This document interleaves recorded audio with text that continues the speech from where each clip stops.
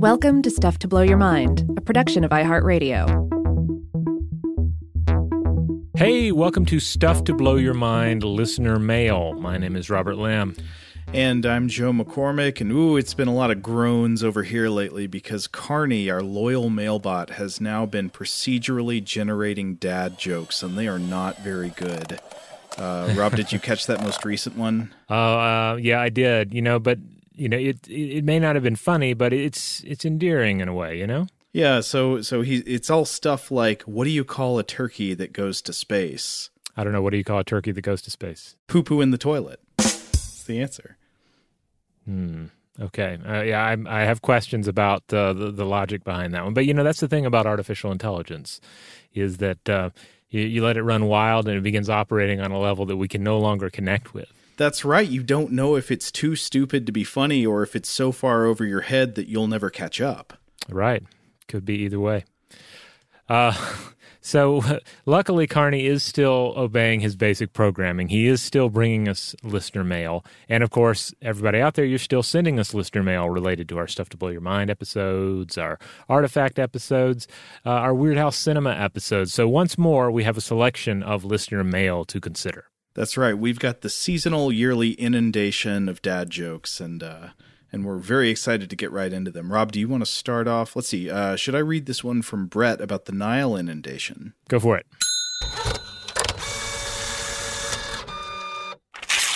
Brett says, "Hello, Joe and Robert. I hope this note finds you both well. Just wanted to write a quick note about the Nile episode and how you guys were able to take it to a biochemical angle. You have had Daniel Whiteson on your show before, and he has mentioned a quote about the ocean that I forget in detail, but it goes something like, 'We left the ocean when we learned to take the water with us.' Now it seems we should say we left the water's edge, not necessarily the ocean. Now, I could be wrong about this, but I think we have had Daniel Whiteson on the show before. Daniel Whiteson is a physicist and one of the hosts of Daniel and Jorge Explain the Universe, and Daniel was a great guest on the show. But unless I'm mistaken, Brett, I think you're actually remembering us talking about Brian Greene's book, Until the End of Time, where Greene in the book is explaining the role of water in biochemistry, and he quotes the Nobel laureate Albert Szent-Györgyi, who said, quote, "Water is life's matter and matrix, mother and medium. There is no life without water. Life could leave the ocean when it learned how to grow a skin, a bag in which to take the water with it. We're still living in water, having the water now inside." I should say it would be easy to confuse these two interviews since they occurred so close together. I remember I think we talked to Daniel Whiteson, and then basically the next episode or the next week was when we talked to Brian Greene. Yeah, I think that's exactly right. But who knows? Maybe I'm forgetting something that we talked about with Daniel that was very similar.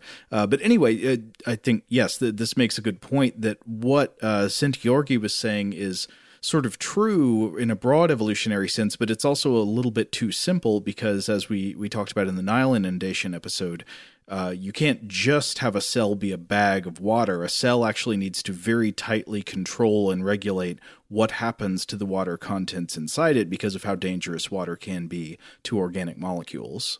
Or I guess especially the long-chain molecules needed for life, like DNA, RNA, and so forth. But anyway, Brett's message goes on. You mentioned organic chemistry and how water is the enemy, which it can be for sure. As an organic chemist, we try to use anhydrous, meaning free from water, solvents and reagents daily because of the sensitivity of the reagents to something as polar as water. Water causes byproducts which we then need to remove, but this is more about how reactive our reagents could be to one another, which helps us design and synthesize drugs for disease. But I'm getting sidetracked here. The reason I write today is because of a basic process of life that all amino acids undergo to form peptides. When two amino acids link together, they form an amide bond from an amine and a carboxylic acid, and the waste product of this step, a water molecule. As you can see, water is the essence of life because it is derived from the process of making life. It's very interesting. Our cells then had to learn to regulate how much water was in the cell as more and more peptide bonds were formed, but this is at a very small amount relative to the size of a cell. Please keep the twists coming. I really enjoyed how you were able to start with crop growing for food and led it to how life might have started. Definitely one of my favorite podcasts, and I look forward to what you guys will discuss next. Cheers, Brett. Yes, our discussions are a lawless affair. You never know where they're going to go, what we're going to end up talking about. It's very, very free form some of the time. Maybe chaotic, but I hope at least chaotic good. One would hope. All right. We received a lot of feedback from our dad jokes episode, which we knew would be the case, given how connected people are to the topic, either parents making bad jokes or just bad jokes in general and humor itself. So we're going to get into some of these now.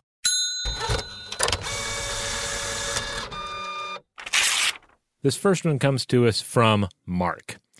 Good evening, gentlemen. I hope this finds you well. I loved your episode on dad jokes and thought I would share one of my own creation. I am assuming. The rule of infinite probability predicts either someone has already made it or will soon enough. Anyway, here it goes. Question. What do you call a questionable toilet? Answer. A skeptic tank. Hope you enjoyed my lame joke. Thanks for all the knowledge, Mark. Why does Mark get a voice? Have we ever done a voice for a listener before? I don't know. Just because he's, good evening, gentlemen tended to demand it, so it just happened. Good evening to you, Mark. A skeptic tank. Okay. Yeah, okay. Close, yeah. Yeah, I like it. I think it'll work. I would tell it to my son, except I'm not sure he knows what a septic tank is at this point. I'd have to first school him in that, then wait a few days, and then release the joke on him. So just educating him as a precursor to sharing humor. Dad, why the 6-hour lesson about septic tanks? Just wait until Thursday. It'll all come together.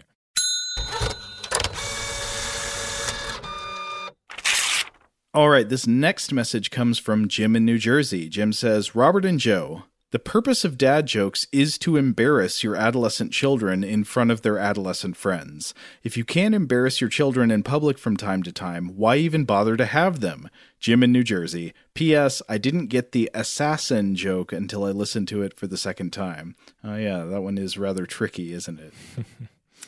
This is a good point that Jim raises, and I think one that I don't know how much we've got into it, but I think this does fall under the category of like the teasing joke, the joke as a way of teasing, parental teasing as one of the categories of teasing that humans engage in. Yeah, and one of the things we talked about in the episode was the possibility that sometimes when you make bad jokes at like an adolescent or teenager, it can at least elicit some kind of noticeable reaction from them when not much else does. Yeah, absolutely.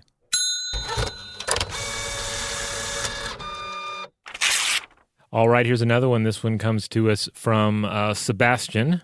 Hi, Rob, Joe, and Seth.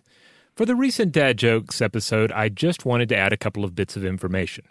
The first is that in French, or at least in Canadian French, the equivalent term to dad jokes is, and forgive me, I'm terrible with the French, les jokes de mon oncle, or les blagues de mon monaco, depending on your region. This translates not to dad jokes, but rather to uncle jokes, with the understanding that dad jokes in French are a lot more brown and blue than in English, and that it's considered to be the responsibility of the uncles to corrupt their nieces and nephews when the sister or sister-in-law isn't there to shush them. Many a Christmas dinner have led to comparisons of gravy to diarrhea as soon as the matriarch's attention is diverted in a French household. This is what we hear about that sophisticated French sense of humor that we Americans, we can't get there. Yeah, Uncle Pierre. Anyway, they continue. The second thing is that I take mild exception to your using the Army Sleeveys joke as an example of a dad joke. Maybe it's more of a Canadian thing, but dad jokes here are usually considered more contextual and opportunistic. They tend to be cheap and fast and lack structure, and to be tied directly to observations in the immediate environment, such as pointing out things that look like a butt, or deliberately mishearing things. Oh, God, this is a big one. Mom says you should thank your dad, causes the dad to say, I should shank the cat. For this angle, dad jokes are more like riffing, albeit a more infantile type of riffing based on crass humor. Yes, the mishearing things was pretty big in my household, and also from my dad. But I didn't know it was universal. I was kind of chalked it up to the fact that my dad's hearing was a little his hearing was a little bit damaged. So I think he oftentimes did not hear things all the way and found humor in them, and then kind of passed that form of humor on to all of us, so that we're all intolerable in conversations with other people. No, I think that is more universal. I think that's a kind of classic movie riff where whatever is in the dialogue is hard to hear, and then you can go off of it. I can't think of a perfect example right now, but I know there's a lot of that on Mystery Science Theater. Yeah. Anyway, they continue. Similarly, there's a growing concept of mom jokes that I've seen more and more, at least among Canadians, whereas dad jokes are innocent and crass. Mom jokes tend to be more exhausted and beset upon, and oftentimes rather dark. So when a kid might say, "I don't like broccoli," a mom joke would be to reply with, "You're going to die of scurvy if you don't learn to ram that in your face." Or if you say, "I don't think those shoes will go with that dress," and they reply with, "Well, I guess I should just go lay in a ditch and wait for the cold grip of death." In other words, whereas the dad joke is exceedingly immature, the mom joke tends to be exceedingly mature. Jokes about death, disease, abandonment, and isolation, and other darker topics, and usually with cartoonish hyperbole and either a deadpan or over-the-top delivery. But most importantly, mom jokes, like dad jokes, are contextual and can't be repeated unless in a similar context. Now, this is interesting. I wonder, one would be tempted to sort of take sort of traditional stereotypical gender roles and apply that and think, well, okay, if you have a mom who maybe is around the kids more, like they're forced to speak and even employ humor at a child's level, and then you want the release of making a joke that is more sophisticated or darker, and whereas it might be the reverse with the sort of the stereotypical dad, right? Like the dad has been at the Mad Men era office all day making all sorts of body and sophisticated jokes, and when he comes home he just wants to make crude, dumb, but ultimately innocent jokes. I don't know. I like I say, that's probably I'm sure that's a very simplistic way to look at it, and it's ultimately more complicated than that. But I don't know. This is interesting. I'm very familiar with this kind of humor, but I guess I've never heard of it conceptualized as a mom joke before. That's interesting. Yeah. Anyway, they close out here with, "I think the point of dad and mom jokes is that they are the unwanted punchline to a setup that nobody made, like a parasite of laughs on a tense situation. A traditional joke with a standard setup and a standard punchline feel like they fall outside of this kind of humor. Domestic improv, in other words, at least to me. Hope things are well, Sebastian." Well, that was a searing assault on my use of the Army Sleeveys joke as an example. So, according to Sebastian, a joke with a setup and a punchline is not a dad joke and can never be a dad joke. Speaking of the Army Sleeveys joke, after you shared it with me, I tried it out on my own son, and he already knew the punchline and thought it was hilarious. Now, I don't know how much of that was the fact that he knew the punchline and therefore it was not my joke, it was his, but he thought it was just high humor. Well, there's no higher praise than making a child laugh. Or not True. Praise, what was it? No higher honor than making a child laugh.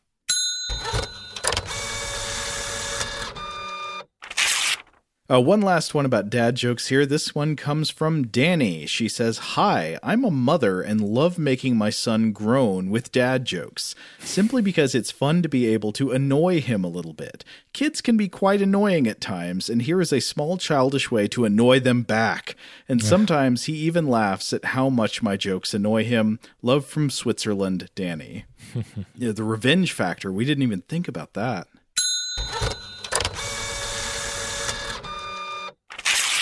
All right, you ready for some spoons? Let's do it.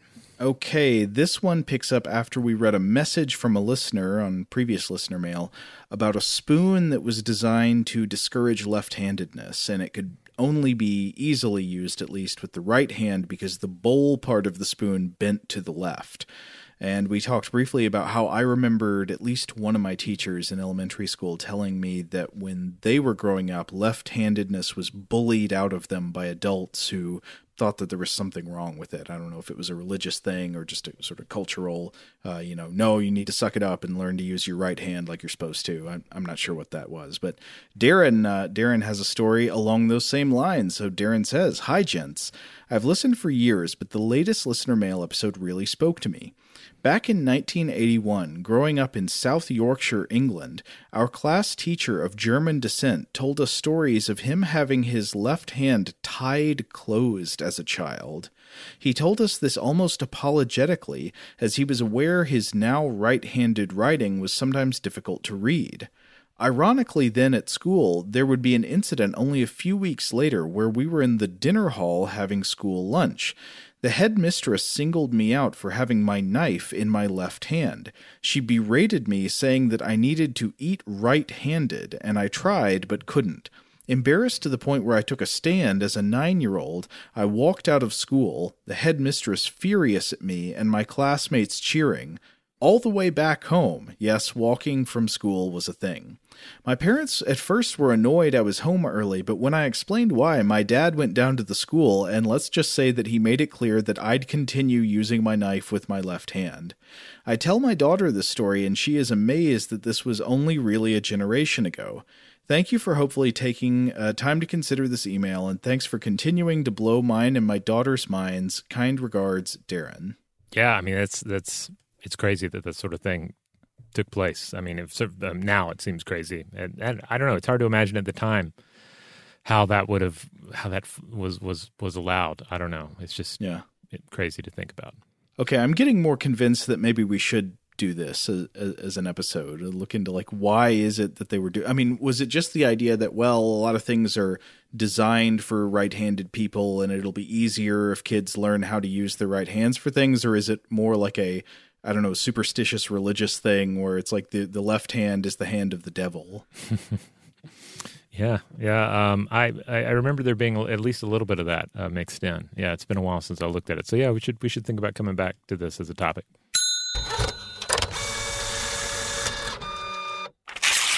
All right, here's another one. This one comes to us from Maeve, and it is about spoons once more. Dear Robert and Joe, I just finished listening to your excellent spoon episodes. Regarding the fancy silverware that never gets used, I have a story. My mother hated silverware because polishing the silver had been one of her household chores when she was young. However, she and my father were rather badly off financially for many years, so they used sterling silverware because they couldn't afford to buy a set of stainless flatware. The silverware had been a wedding gift. When I was about 10, they bought stainless, and we never used the silver again, not even for holidays. It just amuses me that the stainless flatware was the aspirational purchase, given how expensive real silverware is. They gave me a nice set of stainless steel flatware when I got married. Also, I submit that sporks are the perfect utensil for baked potatoes and for mango halves. Thanks for all the great content. Maeve. Now, Rob, do I need to stop you from exploding with invective against Maeve for defending the use of sporks? I mean, I guess if they want to use them, fine. But I would argue. I mean, a spoon works perfectly fine on a baked potato. I don't know why anybody needs a fork to get in there. And mango halves. I guess mango. The thing about mango, I will admit, is it does tend to be a bit slippery. Mm-hmm. So I guess that is where one might insist upon having some prongs on your utensil, though I've certainly never used a spork to eat them. Maybe, I think I've just used a spoon to eat mango that has been properly cut up and all, but I don't know. It's rare I get my hands on a mango in this household because my son eats them all. I didn't include the full message, but we did also get a piece of email from somebody who wanted to talk about grapefruit spoons. Yes. Now that I will argue strongly that a grapefruit spoon is not a spork. But I do believe in grapefruit spoons. I think they are very handy. I prefer to use one when I eat a grapefruit. Though I was once, this was when we were more properly, I guess when we were How Stuff Works. I remember eating a grapefruit with a grapefruit spoon, and there was somebody else like that worked in the office, and they began they were getting on my case saying, no, the grapefruit spoon is not the way to go. You need a grapefruit knife. You need a special knife for eating your grapefruit. That is the only way to eat them. The spoon is malarkey. Is this Strickland? No, I don't remember who this individual was. They weren't like in our department. I think they were in more of a technical role in the company. Oh, okay. But it was one of those where like they were coming on kind of strong, and I think I kind of like backed out of the room with my grapefruit and spoon. I mean, maybe the argument was like this is a better way to eat your grapefruit at your computer, because certainly like when I eat a grapefruit with a grapefruit spoon, it still makes kind of a mess. Like you're going to get some sprays of citrus. So maybe the knife cuts down on that to a certain extent. I don't know. But that was back in the glorious time when we had cubicles, and those cubicle walls could protect your next door neighbors from the citrus spray. That's right. At least it's only you and your stuff that are getting doused in citrus juice. Right, in your dank cave of bones. And I remember you had some really weird decorations when I first moved in. Oh, well, stuff kind of accumulated. No, I mean, it was good. I was like, I could see your desk, and I was like, that's good, people.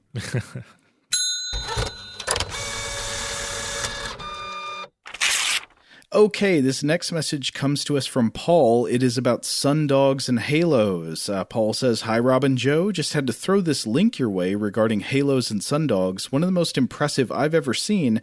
Thanks for the great comment." And then Paul attaches a link to an astronomy picture of the day entry. APOD is a thing that NASA does where they collect cool photographs of natural phenomena and photographs from space and stuff. This one was by a photographer named, Magnus Edback, and it's from the 21st of December, 2018, if you want to look it up. The caption title was Extraordinary Solar Halos, and this one is fantastic. The caption explanation says, quote, "Captured at lunchtime on a cold December 14th near Jutendal, Sweden. The image includes the relatively ordinary 22-degree halo, sundogs, or parhelia, and sun pillars. The extensive array of rarer halos has been identified along with previously unknown features. All the patterns are generated as sunlight or moonlight is reflected and refracted in flat, six-sided water ice crystals in Earth's atmosphere. In this case, likely local contributors to the atmospheric ice crystals are snow-making machines operating at a nearby ski center." That's interesting. But this picture is worth looking up. It is gorgeous, and it looks almost like the Earth is plummeting down a tunnel made of suns. Yeah, this is impressive. It looks, it kind of seems like a cosmic church window to me, or indeed like some sort of angelic visitation. It almost has like the makings of some sort of inhuman face. This is gorgeous. But that's hilarious that this may well be aided by the utter artificiality of a snowmaking machine. It has angered the gods.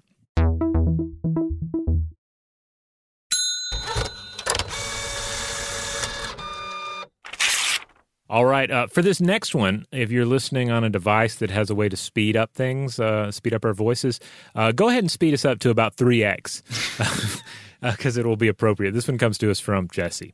Dear Robert and Joe, on the most recent listener mail episode, 32221, someone wrote in mentioning that they listened to podcasts up to 3 times speed. Robert, you mentioned that while you were listening to sped up audio, you feel like your mind speeds up to keep pace and you find it unsettling. Joe, you notice that it affects the way you perceive the speed at which someone is speaking in regular conversation.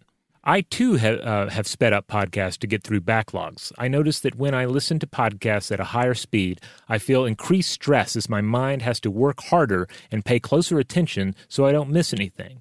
But more than that, if I listen at increased speeds for a few days or more, I feel like it starts to affect my own speech. I notice I tend to speak more quickly, which means my mind can't always keep up, and I end up tripping over my words. Another thing I've noticed is when I slow down a conversational podcast, such as Stuff to Blow Your Mind, to around 0.8 times, it has a subtle relaxing effect. This intuitively makes sense. I don't notice it slowing down my speech, but I suspect this is because I do this exclusively for podcasts that I put on to help me get to sleep. This is not when I do most of my podcast listening, so perhaps it doesn't have to have as much of a chance to mess with my head as it would during the day. One last thing. As other listeners have admitted, I too have listened to Stuff to Blow Your Mind to get me to sleep. When it is your turn, though, it is a Vault episode that I turn to.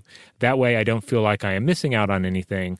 Please know that you are not boring, just calm and relaxing. Stay brilliant, Jesse. Oh, thanks, Jesse. Oh, my God. I can't imagine listening to us at 0.8 speed.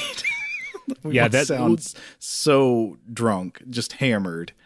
If you heard me laughing a little bit or through my reading of that, it's not because there's I'm judging Jesse for doing this, but I'm just imagining that if I did that, it would be kind of like nightmare juice, because I have like literally had nightmares in which voices are slowed down, so it's not something I really like.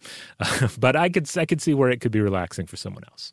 I mean, you and I both have Tennessee speech anyway, which is already on the slower side of accent pace, and oh man, that would be rough. But anyway, it's interesting to hear from everyone. Just there's so many nuances to how people listen to podcasts that it's always interesting to pick up on what the trends are. And I guess it used to be not as easy to do this, right? I mean, when did iPhones and so forth start getting that speed up, slow down option? Oh, I don't know. I feel like that's app dependent for me.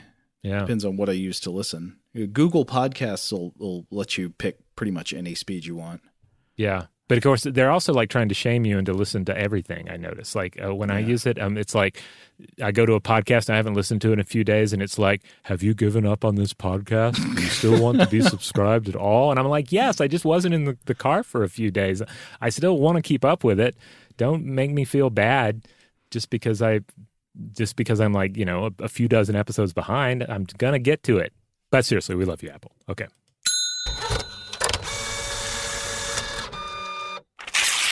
Let's go on to our next one. What do we have for us here, Joe? Okay, now we got some messages about Weird House Cinema. All right. Some very substantive messages about Weird House, I will say. This first one comes from John. John says, "Hi, Robert and Joe. I just listened to your Weird House Cinema episode on Hands of Steel, and I enjoyed it a lot. I actually passed through Page, Arizona last week, and after leaving town, walked on the Navajo footbridge where the finale took place. It's a great but vertigo-inducing view of the Colorado River before the canyon really widens out. I'm also writing because I noticed a funny connection between the movie and its real-world setting.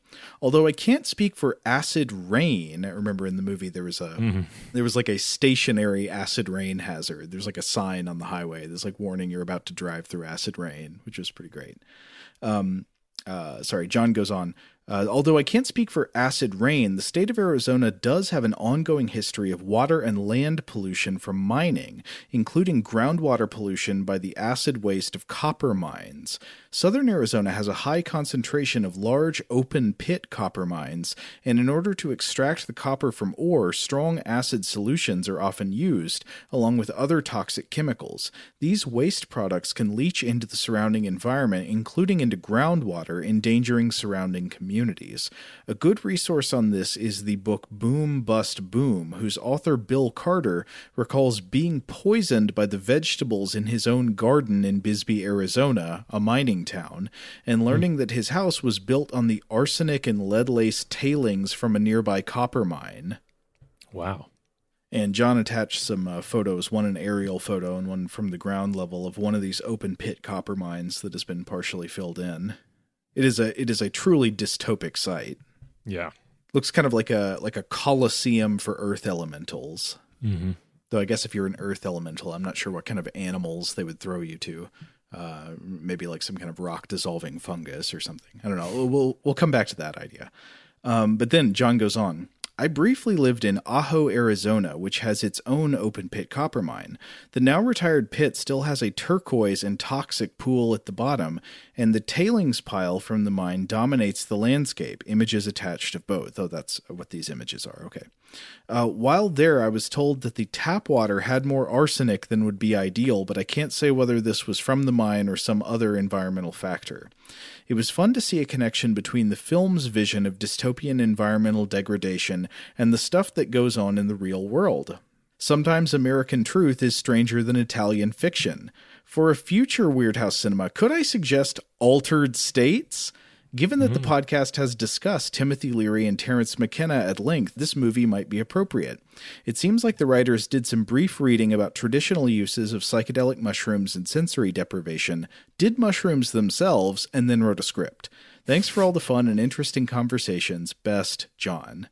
With Altered States, am I wrong in thinking that was written by Patty Chayefsky, the same person who wrote Network? That sounds familiar. Yes, that is correct. Wow. Yeah, so it has an interesting writer, and then, of course, it's a Ken Russell film. I feel like we probably do need to take on a Ken Russell film at some point. I assume you've seen Altered States, right? I have.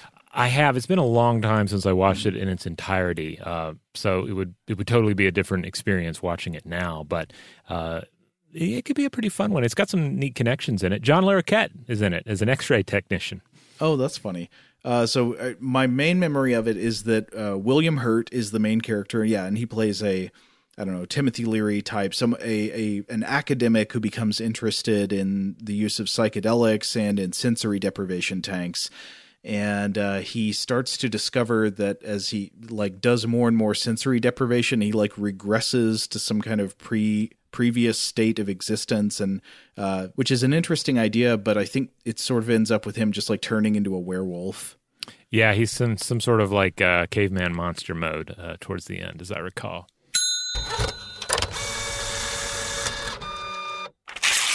But in an interesting coincidence, this next piece of listener mail also concerns sensory deprivation. All right, this one comes to us from Dan.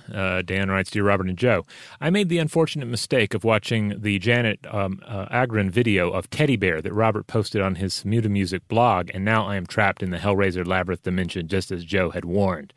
I should have listened. While the pain and anguish has been unbearable and my suffering soon to be legendary, my Cenobite masters have permitted me to send you this listener mail. By the way, they're big fans of your show. Earlier this week, I was going through the show's archive and listened to the Creepypasta Experiments episode that Robert did with Christian. In this episode, you discussed one creepypasta about a Russian sleep experiment that descended into violence and madness and related it to your own experiences with sensory deprivation and isolation tanks. It made me think about how the last 12 months since the COVID pandemic forced me to start remotely working from home, that in order to get through my day, I need to listen to a lot of podcasts to keep me focused on my job. Ironically, if I don't have some kind of auditory stimuli, I lose concentration, focus, and find I cannot function in complete silence. Perhaps this is related to how I used to work in a very noisy office with a lot of phones ringing, people talking, laughing, and various machines going off, and I need to replicate the illusion of being in the company of a lot of people to maintain some sense of normalcy. I wonder if you've had similar experiences since transitioning to your home offices. Apologies for the lengthy email, but I must now be going. CD-ROM Cenobite is calling. They have such sights to show me. Keep up the great work. Dan. Well, I'm so glad Dan remembers there is a CD Cenobite. CD Cenobite shows up in the third one that's in that weird club. Yeah, I think he's like several ideas kind of slammed together, right? Mm-hmm. He's like a bartender, I think. Bartender and a DJ and like a CD face. Yeah.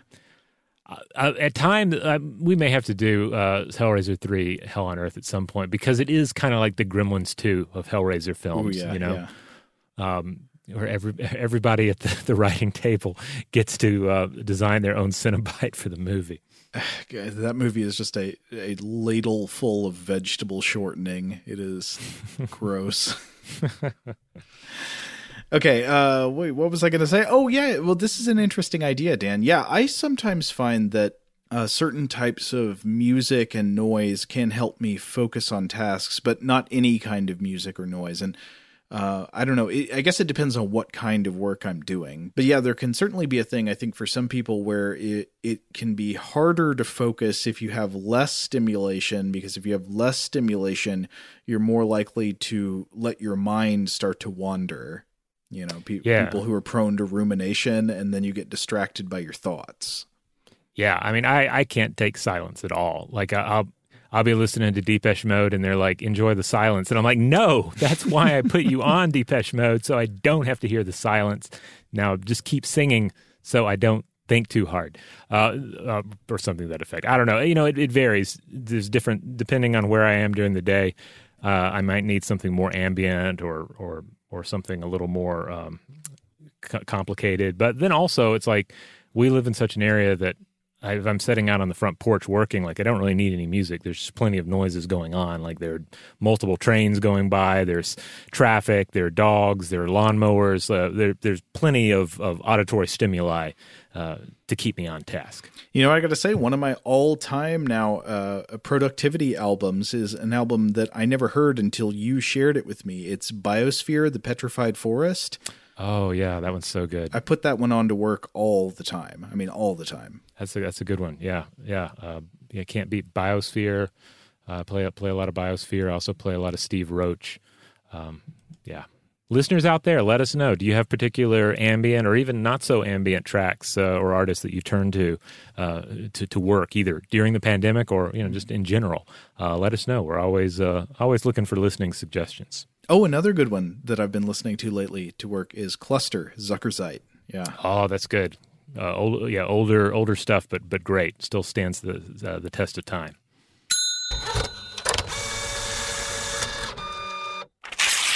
Okay, one last message here. This comes to us from Kenny. Kenny says, Dear Robert and Joe, hi there from Scotland. I'm a longtime listener who, like many others, enjoys your podcast in the evenings, often letting them play as my wife and I go to sleep. This leads to some very confusing blended episodes as we fall asleep to a discussion about Jovian moons and wake up in the night to a debate about ancient fungus.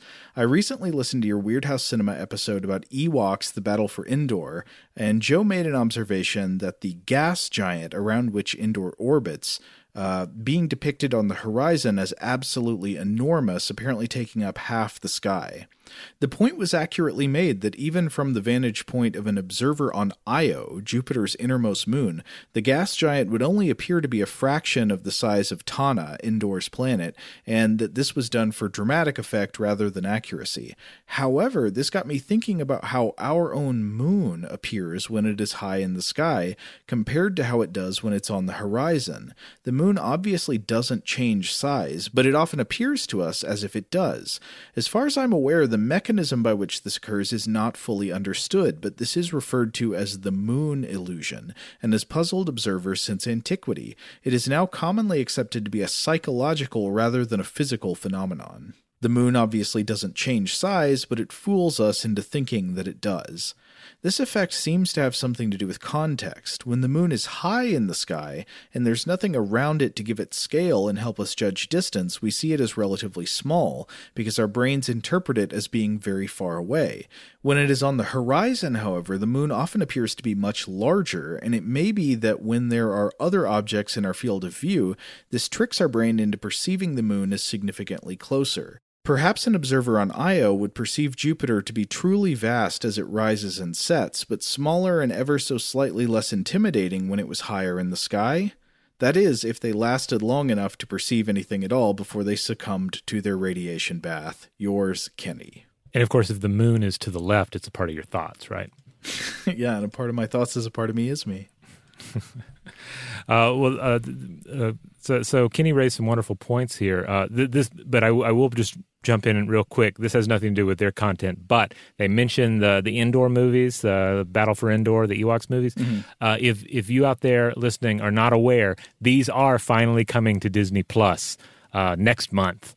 I'm very excited by this because when we recorded that episode on the Battle for Endor, one of the things we stressed was you sadly have to go to like Russian YouTube to watch these things right now, right. Or pick up a used DVD.